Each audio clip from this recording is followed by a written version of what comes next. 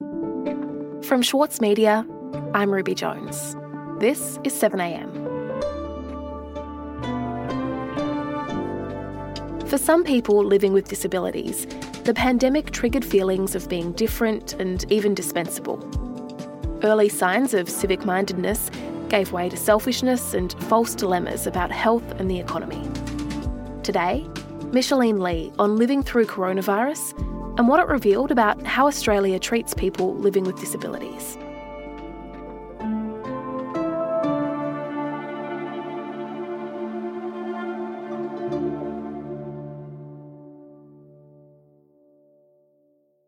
Micheline, in your piece for The Monthly, you mentioned that the way that you began to feel out in public, particularly in areas where there were dogs, changed as the pandemic hit. I'm wondering if you can tell me a bit about that vulnerability, if you're happy to. Oh, yes. So when I was going out for my walks, I use an electric wheelchair that can pick up quite a lot of speed. I have a joystick, and the harder you press the joystick, the faster you go.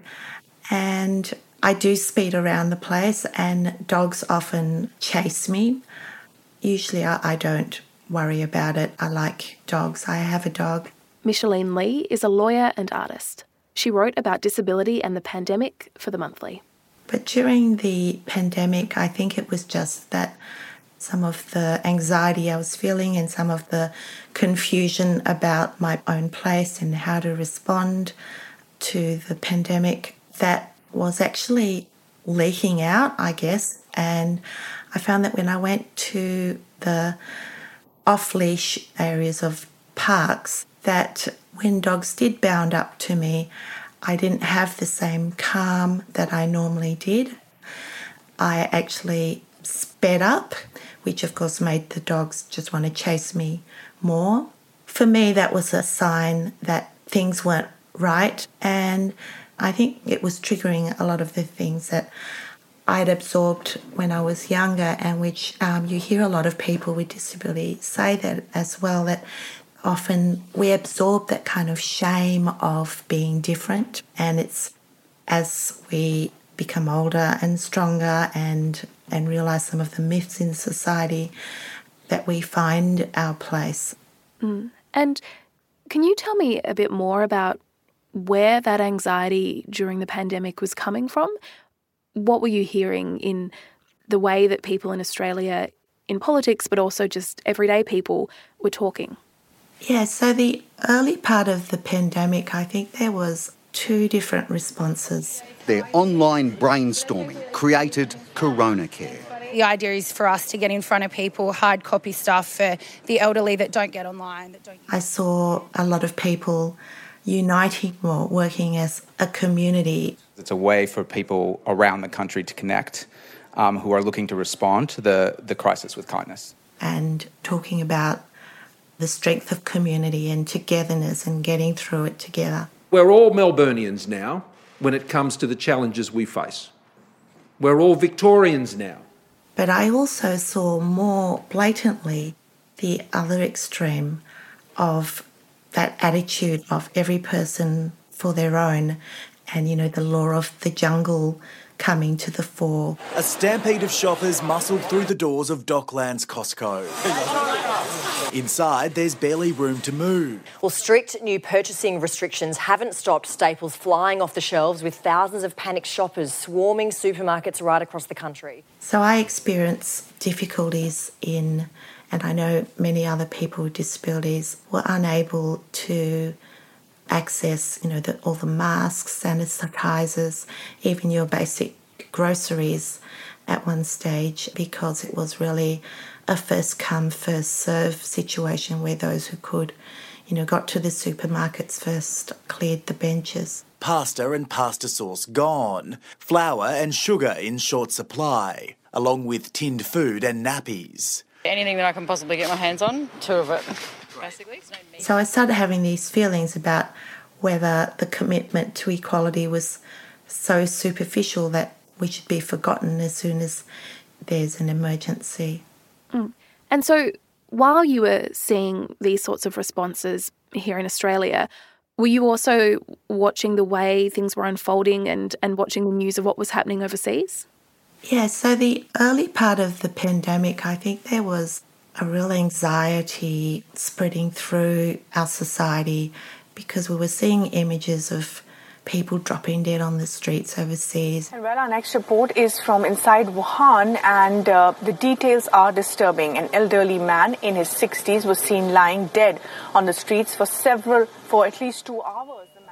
In hospitals, overrun. They're fighting a war here and they're losing.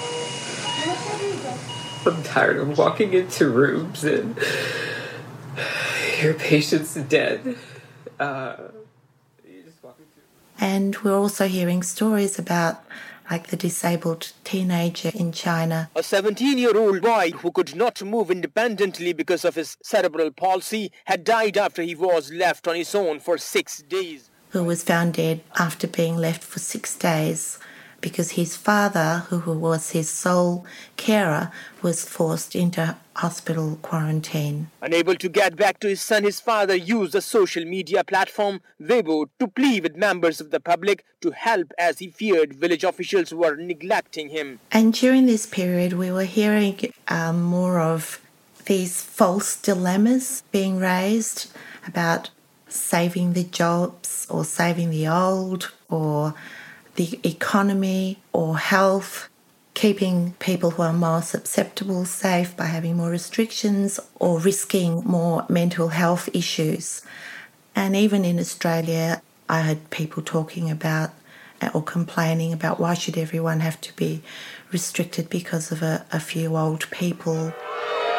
Sydney may not be in lockdown, but many there claimed Australia's overreaction to the coronavirus had taken away their rights. People just want to have their say and fight for their rights. And, quite deliberately too, there were calculations being made by countries about the extent that the lives of the aged and sick can be sacrificed in order to allow the virus to spread to achieve herd immunity. I think all countries, all epidemiologists you talk to will agree that herd immunity is the one thing that will eventually slow down the spread of this virus.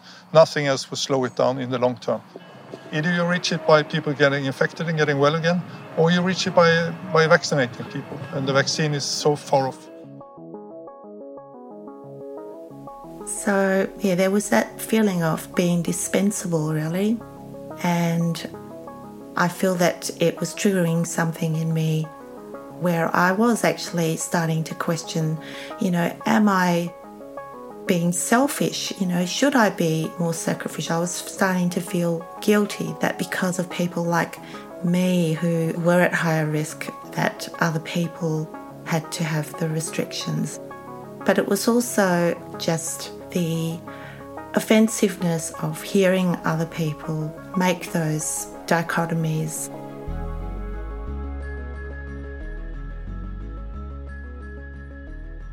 We'll be back in a moment.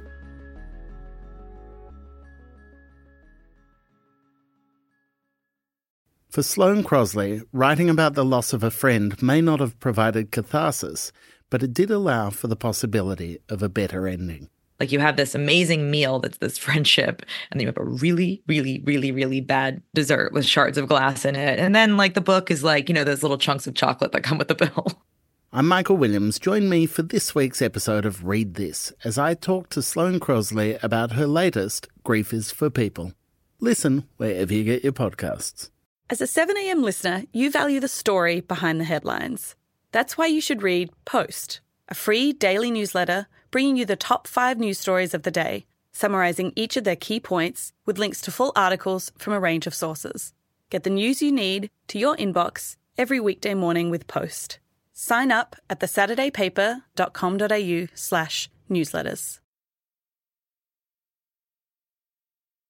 Micheline, we're talking about the false kind of dilemmas that people were talking about during the pandemic, this idea that it was either health or it was the economy. It had to be one or the other. In your piece for The Monthly, you had this other really interesting example of a false dichotomy. It related to air travel. Can you tell me about that? Yeah, so in my essay, I gave an example of a false dilemma that would constantly come up whenever I would fly in an aeroplane.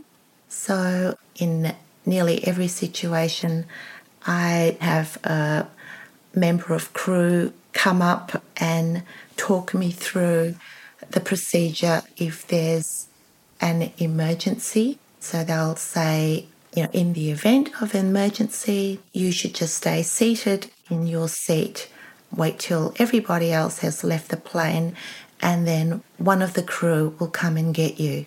Now, most of the time I wouldn't say anything because it's just such a job getting onto the plane and making sure my wheelchairs and everything had come on the plane okay. But one time I did say something about whether it was fair that I should have less chance of survival by having to come off last. And the member of crew came back very tersely that the alternative was that I would block the aisle and everyone else would die. But once I thought about that, it was really quite a false dilemma because it's not really the situation where it's about my survival or others' survival. There's actually practical adjustments that can be made, and in fact, some airlines are making these adjustments that you sit the person with the mobility disability next to exits. You make sure that they're in a seat where the armrests come up so you have easier access out of the seat.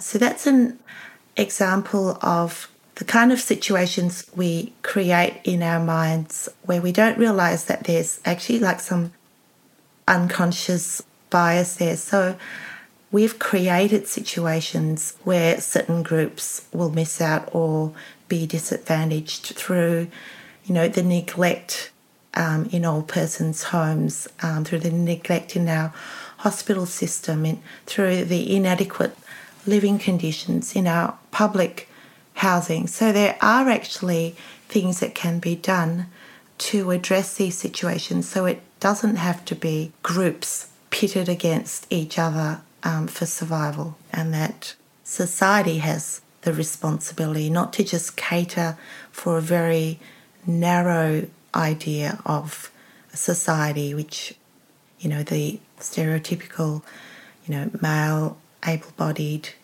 affluent, white, and that it's not actually natural or the natural order that diversity isn't included.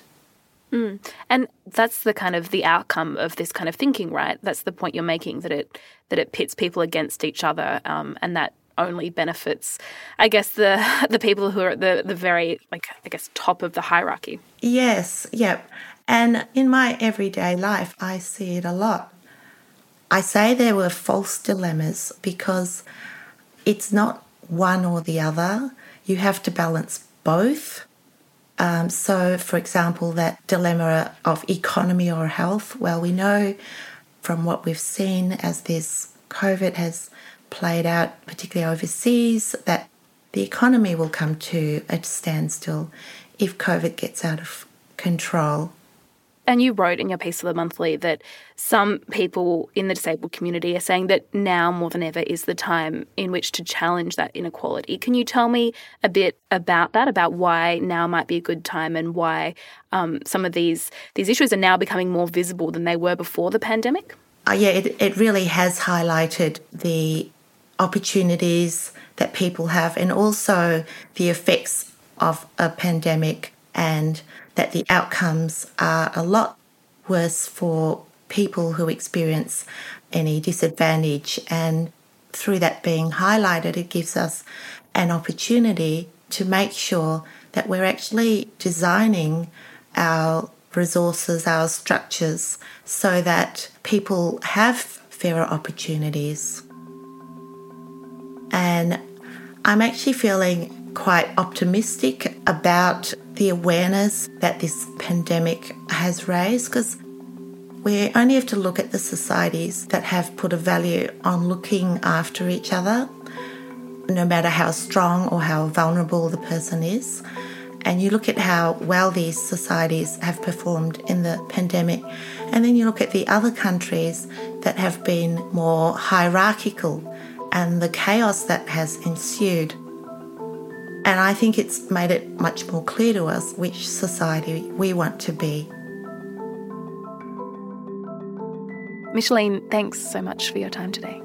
All right, thank you.